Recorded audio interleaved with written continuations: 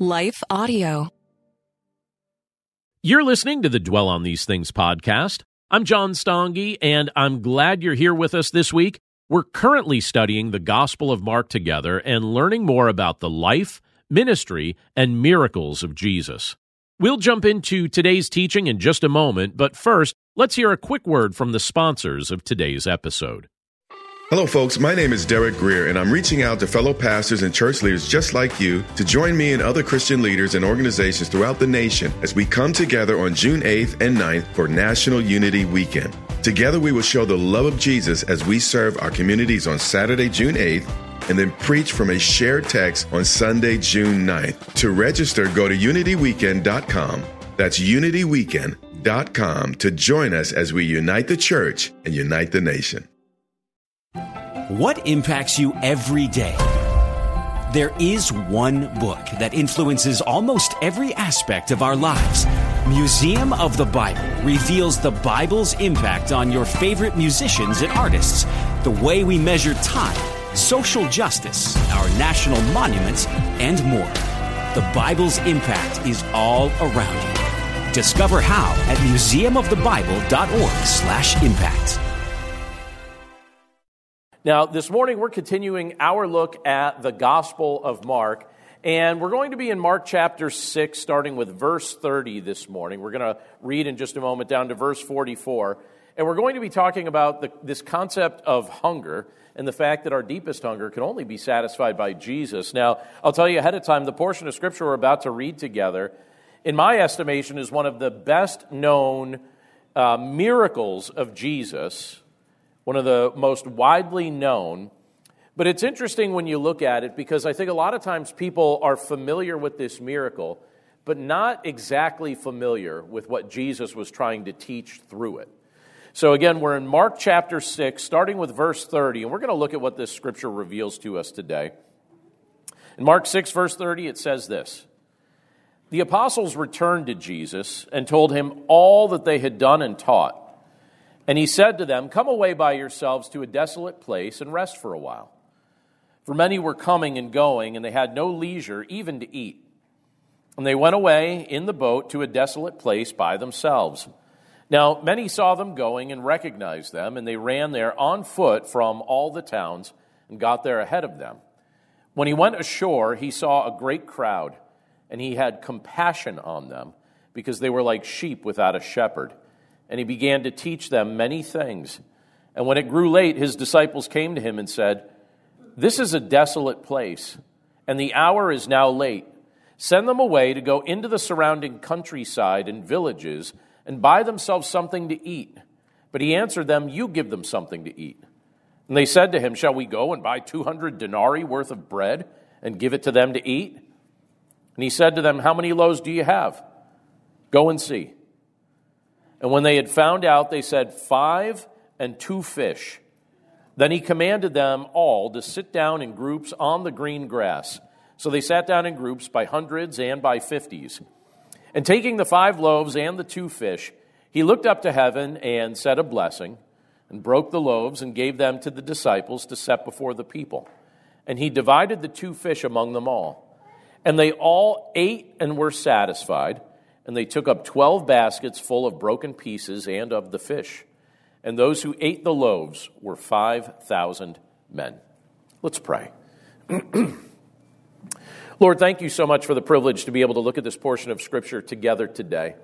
Lord, we're grateful for the things that you give us access to, the things that you allow us to read about and learn about, and the things that you allow us to know as we look at a portion of Scripture like this. Lord, we're grateful for it.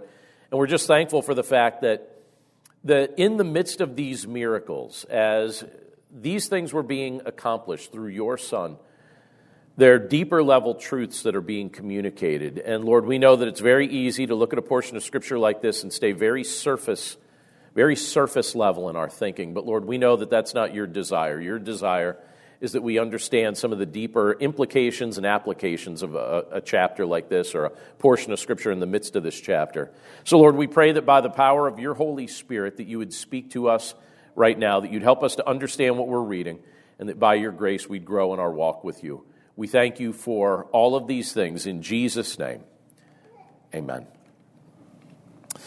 So it's the start of a new year. We're still in the midst of the first couple weeks of the new year, and the start of a new year is usually one of those times of year where people decide, I'm going to make a few changes.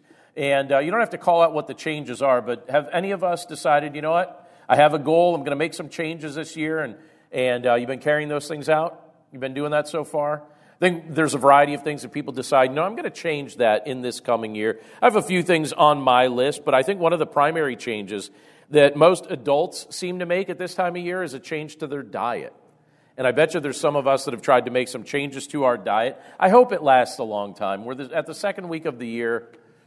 Most people only make it to week 3. All right, so I'm rooting for you, if that's one of the changes you're making, that you make it past week 3. But it's basically like you end one year with all the excesses of just holiday eating and everything that goes along with that. And then we promise ourselves, all right, come January, I'm going to start eating a lot better. And I tend to make that promise to myself as well. And when I look at the patterns of my own eating habits, I usually start each year eating relatively well, and then end each year exercising much less caution, and then saying, all right, I gotta fix that. I'm probably not alone in that pattern. But here's an interesting thing about the era in which we live and the way that affects the way we eat.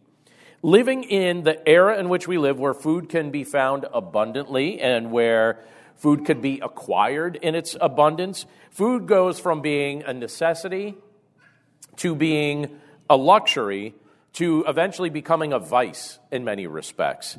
And it becomes a vice when we start using it to medicate our emotions. That's when we start getting in trouble with food. When we start using food to medicate how we feel emotionally. It becomes a vice when we think that food can satisfy the deeper longing of our souls. And the Bible speaks of, when the Bible's speaking of like our longings, it oftentimes speaks of our longings like a hunger. It uses this analogy of a hunger to describe the deeper level things that we desire. Sometimes it also describes those deeper longings as a thirst. So sometimes you'll see the words hunger and thirst used in Scripture to describe some of those things we really wrestle with deep inside. And there are many examples throughout Scripture of the Lord using food and using water to illustrate some of those deeper level spiritual needs as well. And again, one of the most well-known portions of Scripture that does this is found in Mark chapter 6, the portion of Scripture we just read together, starting with verse 30. And here you have Jesus miraculously feeding thousands of people with 5 loaves and 2 fishes. But leading up to that event, Christ's apostles, they had been involved in another task.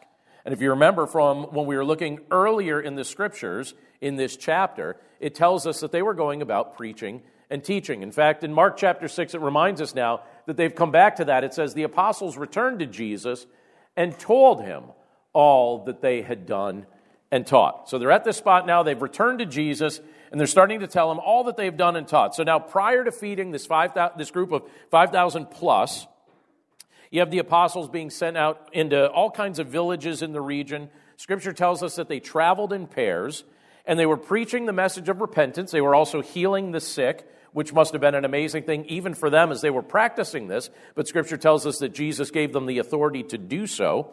They were also casting out demons. So basically, the things that they had been seeing Jesus do up to this point, he gave them the authority to do similar things as they were going out into the villages.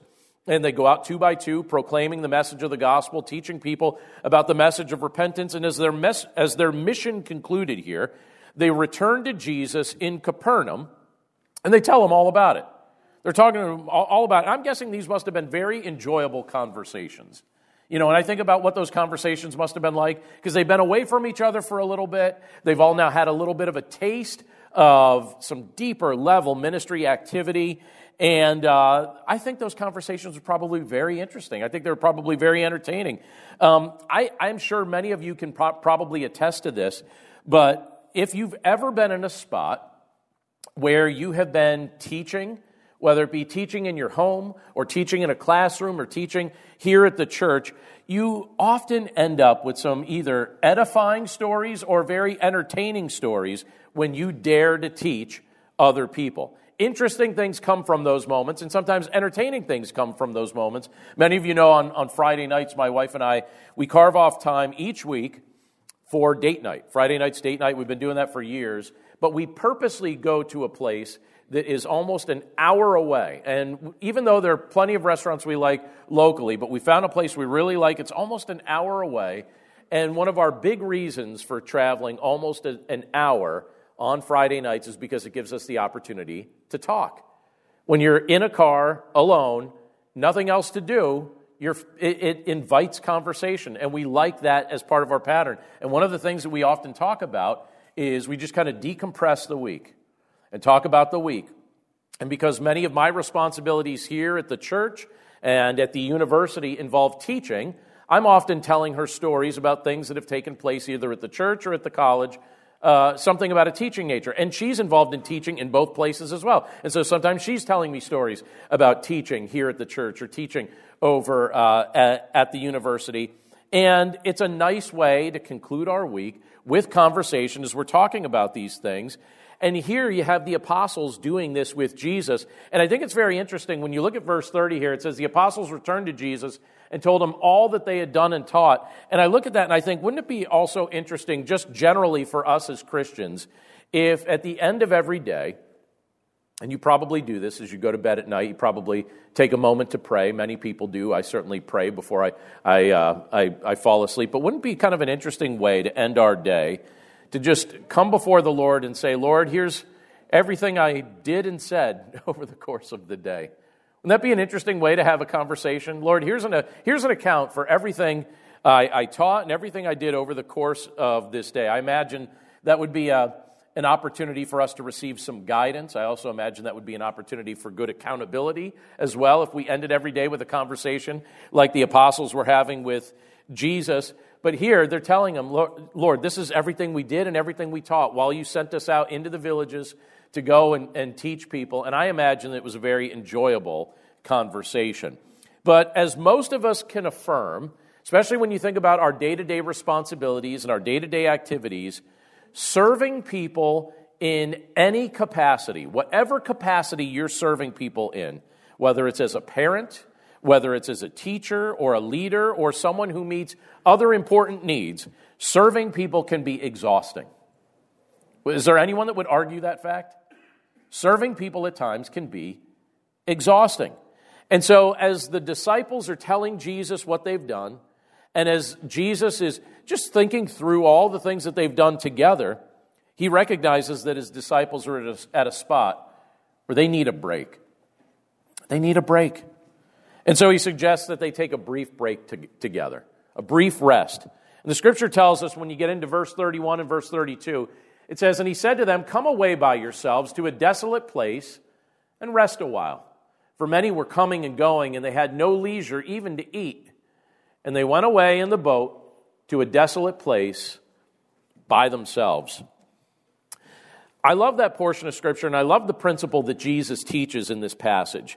And I think it's a principle that can be rather challenging for some of us to actually put into practice. But it's very necessary. Here you have Jesus encouraging his disciples to find a little time away from the people that they were regularly serving so that they could find a little rest. And I'm curious, for us, is this a pattern that we've adopted? Is this a pattern or a practice that's part of our weekly or our monthly or our yearly schedule where we take some time and just block it off for a little rest?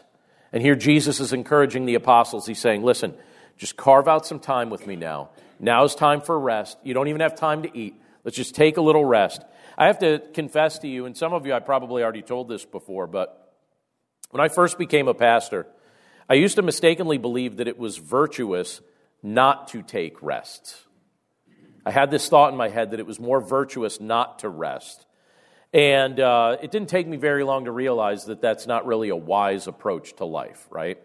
I quickly learned that that's actually a recipe, I think, for bitterness in ministry. I also think that that's a recipe for hurt feelings at home.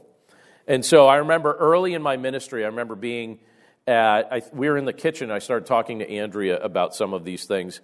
I said, I need to do a better job of how I'm carving up my weekly schedule and our yearly schedule because I don't feel like I'm doing a very good job as far as hitting the pause button. And she said, okay, but she also laughed at the time because she didn't believe that I would actually do it. She's like, I believe that you want to do it, but I don't believe that you will actually do it. But I remember during that period of time figuring out a better way to schedule day-to-day life and schedule my weekly responsibilities. And so I started carving out a pattern of well-defined breaks at certain points, and I just kind of made a promise to my family that I would honor those breaks. Breaks that would happen at certain points of a week, and breaks that would happen at certain points of the year. And I had this thought initially that it was going to result in getting less done. And I was a little concerned by that, but I was actually amazed that it actually contributed to more productivity, not less. So that was kind of ironic in my mind. And I was also grateful that in doing so, one of the things that was communicated to me by my family, and this is back when my kids were very little, but my wife primarily communicated this, that it was of value to them to be reminded through that weekly schedule and through those moments where I'd hit the pause button that they were my top priority. That was an important thing in our household, and that's something that now years have gone by, and I have received a lot of positive feedback about that. So I'm glad that's something the Lord got in my head during that period of time. And I have to say, now that all my children are adults, and by the way, I'm still coping with the fact that they're all adults, the fact that my youngest just turned 18. You realize that my children could vote for your president? The fact that all four of my kids are adults, but I could tell you, I can promise you now that they're at that season of life and pretty much, they don't require much from us at this stage in some respects, but I promise you I do not regret the time that I blocked off for them when they were young. I do not regret it. I'm really, really glad I did it. And here you have Jesus looking at the disciples and saying, guys, you need a break.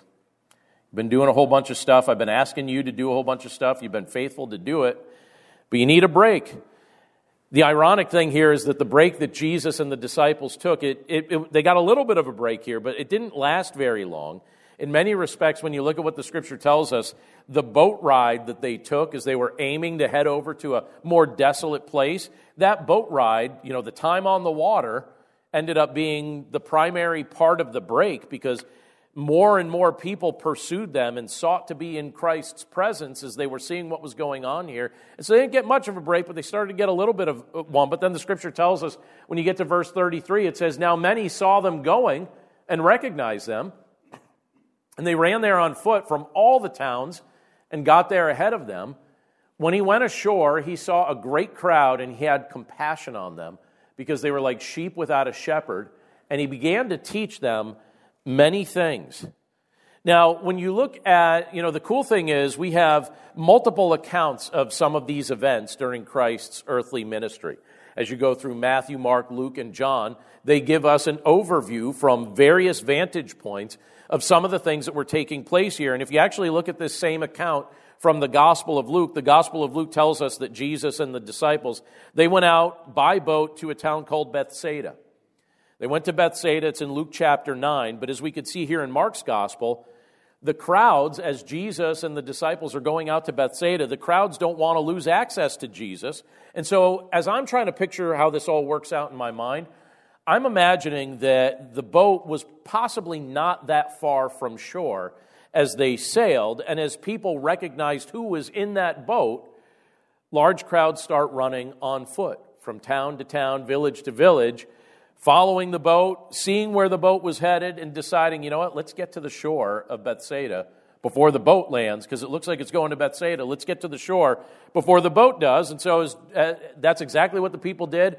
Thousands of people start flocking to that area, and Jesus and the disciples, they get out of the boat. Can you imagine the disciples in this moment, too, as they're thinking that they're about to get a rest? They're like, wait, I thought, what was this about, like a desolate place we were going to? There are thousands of people. This is what counts as desolate? But Jesus gets out of the boat. The disciples get out of the boat. There's all these people. They want to hear what he has to say and see what he's going to do. And as he looks at this crowd of people who are just so eager to hear his teaching and eager to experience his healing, Scripture reveals to us something about the heart of Christ. He looked at these people and he just had compassion on them. His heart was just touched with just great compassion. He looked at that generation and thought, this is such a lost and confused group of people. And he had compassion on them. And Scripture says that he thought of them as being like sheep without a shepherd. wandering around, not knowing what to do. Sheep without a shepherd, that's also a very dangerous thing, isn't it? Because sheep without a shepherd, who's going to watch out for the wolves? Who's going to guide? Who's going to direct? Jesus looked at them with compassion, but also realized they were in a very perilous spot. And he felt compassion for them. He thought of them as sheep without a shepherd. His heart was touched to help them. And so you could see, to some degree, it seems like the plans get moderated here, a little bit altered. But when I read stuff like this in Scripture, I think this is a good portion of Scripture for us to pause on, especially if you've been a believer in Jesus Christ for a long period of time, and especially if you're troubled by some of the things that you see in present day. Now, I recognize that it could be almost like an understatement to say, if I ask the question, does anything trouble you, in present day? It'd be like the understatement of the year, right? Does anything trouble you about anything you see? I realize if you've been a believer for a while, it could be very easy to look at different things taking place culturally and feel troubled. But when I look at a portion of Scripture like this, I also think to myself, Jesus demonstrated exactly how we ought to go about things in the midst of our generation. And when I put on kind of like the glasses that allow me to see things from Christ's perspective, when I look at a portion of Scripture like this, I can't help but feel compassion for those who are lost and searching right now, in the midst of our generation. And I see a generation of people right now that's confused. It's utterly confused. Our generation is like sheep without a shepherd. I look at young people, and I think to myself, all right, I see a group of young people who get swept up in all kinds of unhealthy things because they don't actually know what they're doing. And I feel compassion for them. And I think sometimes, in some respects, it's easy to look at these things and say, I feel anger toward that. But I don't actually think that's usually the best response. I think the best response is something dialed back considerably from that. When Jesus looked at this confused group, it wasn't a group of people he just got angered with because they didn't understand what was going on around them. He saw them as people who needed guidance, who needed help. And I think of that when I look at this generation of young people that's confused because they're growing up in contexts that don't really have much of a moral foundation or a spiritual anchor. They're influenced by all sorts of things. It's really strange to see. How many times are you just out in the public, those of you that did not initially grow up, those of you that did not grow up with a cell phone, and you look and you just watch how many people are just staring at a screen every waking minute. Just staring at a screen. Like, I even notice that, like, when I'm speaking, too. At times I'm always proud of you. Those of you that stay with me and can resist picking up your phone and staring at that screen. But there are some people I'll never get through. They'll always just stare at the screen, right? Just stare at the screen. And I look at that, and I see a whole generation of people doing that, so highly influenced by everything that's coming across that screen, so conditioned by so many things. And it's just like constant reinforcement of all sorts of things. And I look at that and I think, you know what? I don't actually feel angry about it. I feel compassion toward it. It's one of those things that's a very, very much a reality of our day right now. And I think as Christ looks at that, he would feel compassion for those that are lost, those that are confused, those that are trying to find some sort of anchor, something to pay attention to, or something to even pay attention to them. But I also, when I look at the older generations, I see something similar. You know what I see when I look at our older generations? I see a bunch of people that think if we just get the right political leaders in place, that we'll have paradise on earth.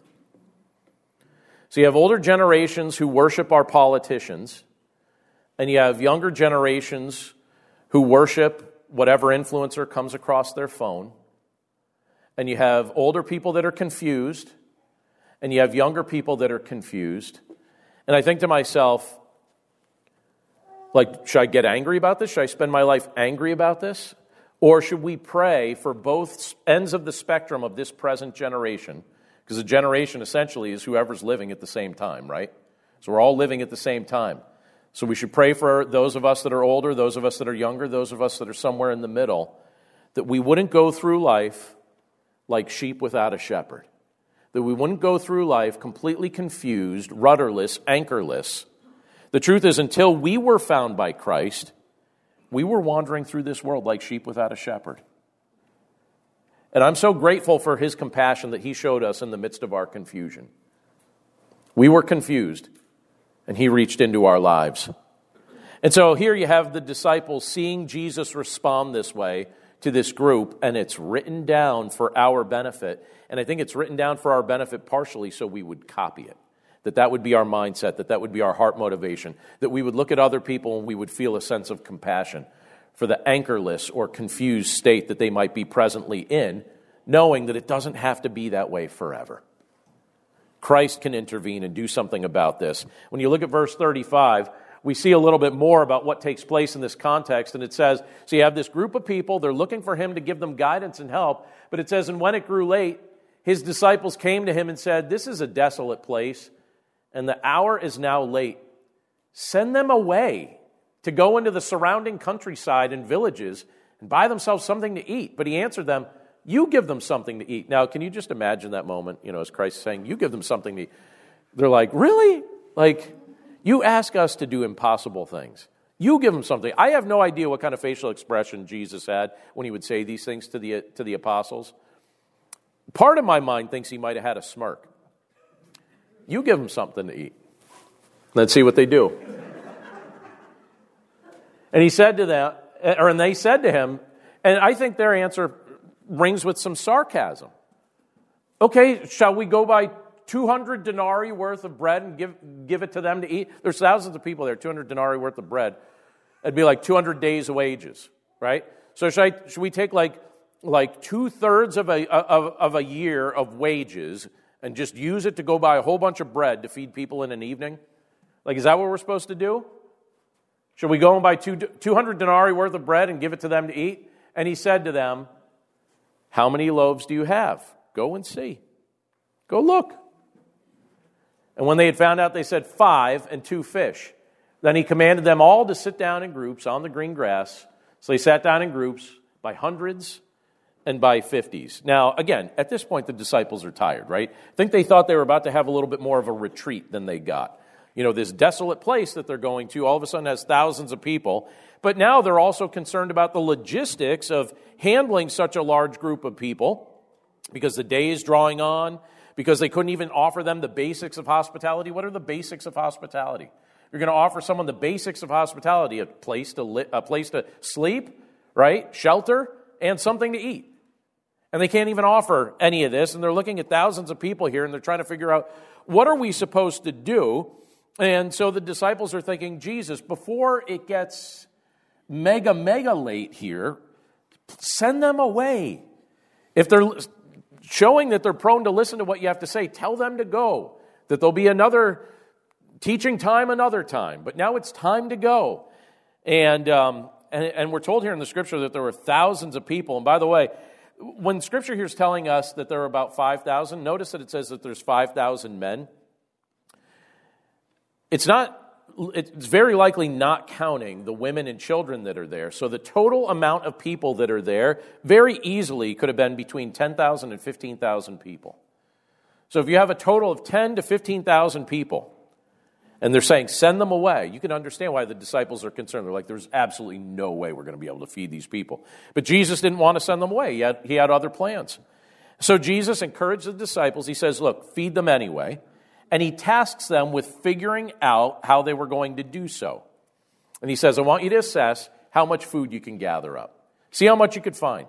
Just look around us here, see how much you could find, and then get back to me. Now, when you look at the Gospel of John, when you look at chapter 6, verse 9, in John chapter 6, it tells us that the only food that they could find was the lunch of a boy who had these 5 round barley cakes and 2 fish.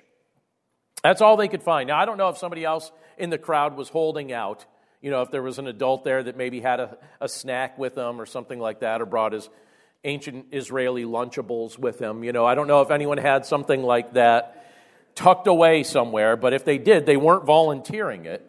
So the only food they actually are able to find is they go out and find it. And it was actually Andrew who found it. He's like, hey, I found some, this young boy offers it to Andrew, right? And he says, I've got these 5 loaves and I've got 2 fish. By the way, when I look at that, I'm also amazed because I think children, I find it very interesting, first of all, to observe that it was a child that was willing to be generous with what he had. It was a child that was willing to be generous. I think it's very likely that in a crowd like that, somebody thought to bring a snack, right? There was somebody with some food that could have offered it that didn't, but it was a child who offers this. And I look at that and I think, all right, well, that's kind of interesting. But I also recognize this, and Scripture bears this out. Children are often great examples of faith. And this is yet another example of that in Scripture. They remind the rest of us of what it looks like to really trust God for our daily needs. Don't they? When you see a child, when you experience life from a child's perspective, they remind us what it looks like to really trust God for our daily needs.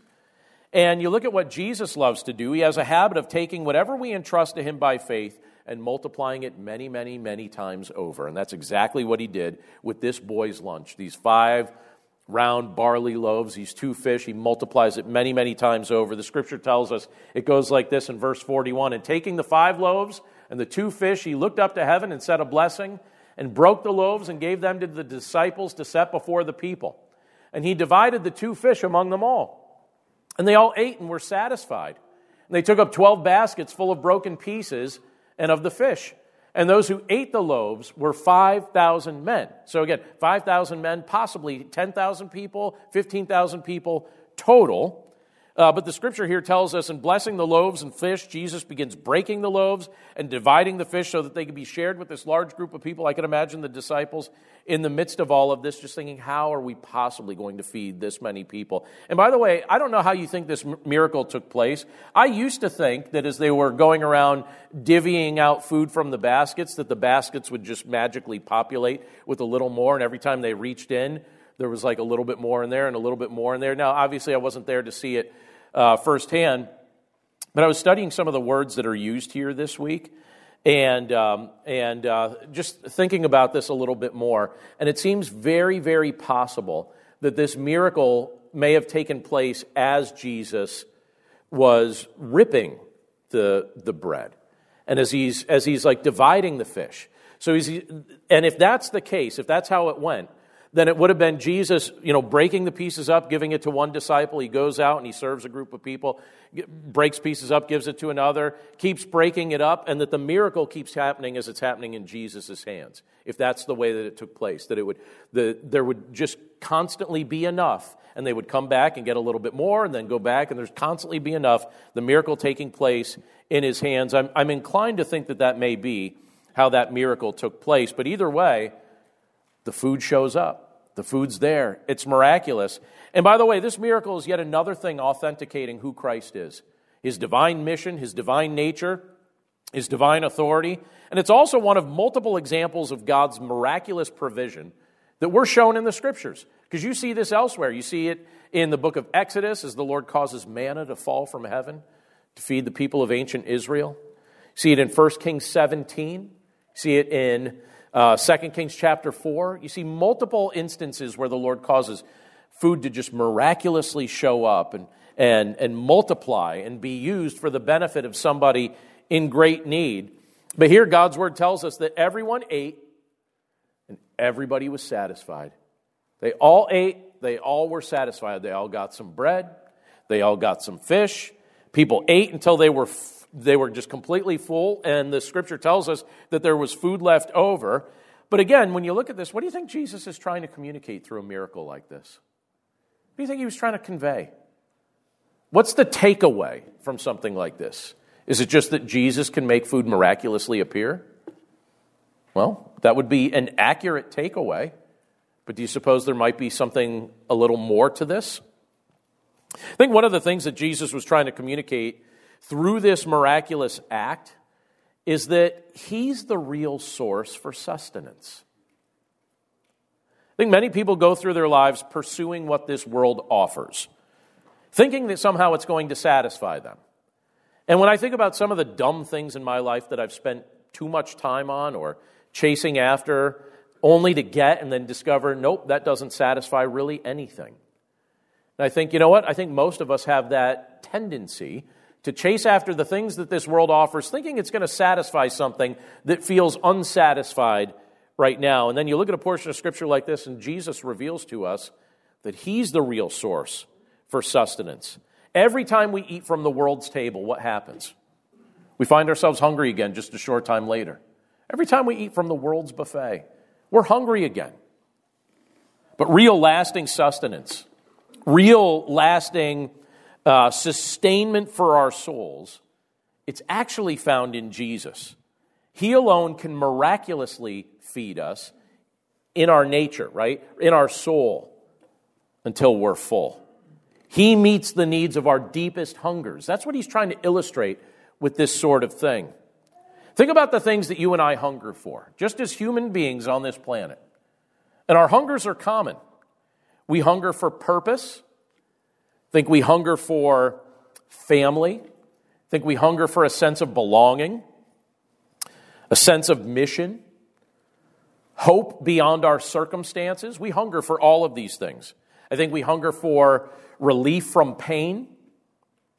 We hunger for the end of sorrow. We hunger for the restoration of relationships. We hunger for the end of war. I think we hunger for the restoration of all creation. I also think we hunger for an inheritance in His kingdom that can never be taken away.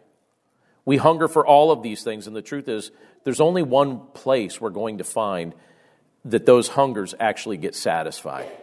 And that's in Jesus alone. No one or nothing else can truly meet those deeper level needs. And anything, if you're spending your life trying to meet any one of those needs through anything else other than Christ, you're picking something fallible to meet an ongoing need. You're picking something that has the chance to disappoint you and will disappoint you to meet something that has eternal consequence. Only Christ can meet those everlasting needs. Those things are only met in Him. Now, it's possible, particularly if you've grown up in the context of the church, it's possible that you may have heard the story of Jesus feeding the 5,000 many times over the course of your life. You may have heard that before. I would assume many of us have. I've certainly heard it many times. But as many times as I've heard it, I have to admit that there were plenty of those times that I don't know that I was necessarily giving a whole lot of thought to what Jesus was trying to communicate through that miracle. I think I was observing the miracle, but not thinking about the deeper meaning. But the deeper meaning is this: He alone can satisfy the deeper longings of our soul, the deepest longings of our soul. And if we continue to look elsewhere, we're going to remain hungry and we're going to be malnourished because Jesus alone is the bread of life. And I want to finish with just one more verse of Scripture for us this morning. But Jesus said this in John chapter 6, related to this specific instance. It was in the context of this miracle taking place. But He made this comment. He said, Jesus said to them, I am the bread of life. Whoever comes to me shall not hunger, and whoever believes in me shall never thirst. And I look at a portion of Scripture like that, and I'm so grateful for it because, again, I recognize that there are things that we hunger for in this world. There are things that we believe that we need, things that we think we have to have in order to be satisfied. But then we look at what Jesus says, and He says, if we have Him, we have what we need. He is the bread of life. You and I can let every other ambition go, every other desire for the things of this world, we can let it all go. And if we have Christ, we have everything we need. The interesting thing is Jesus also tells us that if we seek first His kingdom, He's very mindful of the things that we need in our day-to-day life. He says all those things will be added to you as well. The idea that He gives us is seek Him first in the midst of all circumstances, and He'll show us that He meets the deepest needs of our heart. Let's pray. Lord, thank You so much for Your word. We're just so grateful that we get to look at a portion of Scripture like this and even observe a story of a miracle, an account of a miracle that many of us have been hearing about since we were just young children. And Lord, it's great to be able to look at this portion of Scripture and think about these things and just wonder with amazement what it must have been like for the people that were seeing these things firsthand. As they were experiencing this, they must have been amazed. Just must have been, well, like, what a gift to be able to see you do what you were doing face to face. Lord, we're just so grateful for that. But Father, we pray that as we observe what your Son was accomplishing during the course of his earthly ministry, we pray that you'd help us to understand the point of what was being communicated. We know that there are many people in that crowd that thought that they had everything they needed once they got their belly full. They thought all it took was just some bread and fish, and that's really what they needed. And then your Son made the point to make it clear that we need a lot more than just physical sustenance. We need spiritual life. We need to be spiritually reborn. We need the presence of the Savior, the Messiah, Jesus Christ, in our day-to-day lives. Father, I lift up anyone in this room, anyone in the hearing of my voice right now, that as of yet maybe has attempted to go through life seeking other things to satisfy their soul and then discovering that it leaves them feeling empty, whether it be worldly identities or whether it be worldly goods or prestige or the absence of conflict or whatever it may be. Lord, I pray that today would be the day that they would submit those idols over to you and recognize that their greatest need is for your Son, Jesus Christ, the bread of life, the Prince of Peace, the one who ultimately sustains every aspect of our lives. So, Father, we come before you and we thank you for the reminders that you give to us from your word that this is indeed what we need. We need your Son. And I pray, Lord, for anyone who as of yet does not have him, that today would be the day that relationship begins. And for those of us who have known you through your Son for some time, Lord, we pray that we would not drift toward the things of this world, thinking that the things of this world have the capacity to sustain us or to fill the voids, because they don't. We pray that we would be confident in your Son as well. Thank you, Father, for your blessings. Thank you for being present with us today. And thank you for guiding and directing our study of your word. We pray this all in Jesus' name. Amen. The Historical Jesus Podcast is the sweeping saga of the life and times of Galilean Jesus of Nazareth, as well as the faith, religion, and church founded to honor and disseminate his acts and teachings. Join me, Mark Vinette, on this fascinating journey through time, exploring the many great works of Christian theology, literature, architecture, music, and art inspired by the words and deeds of Jesus Christ.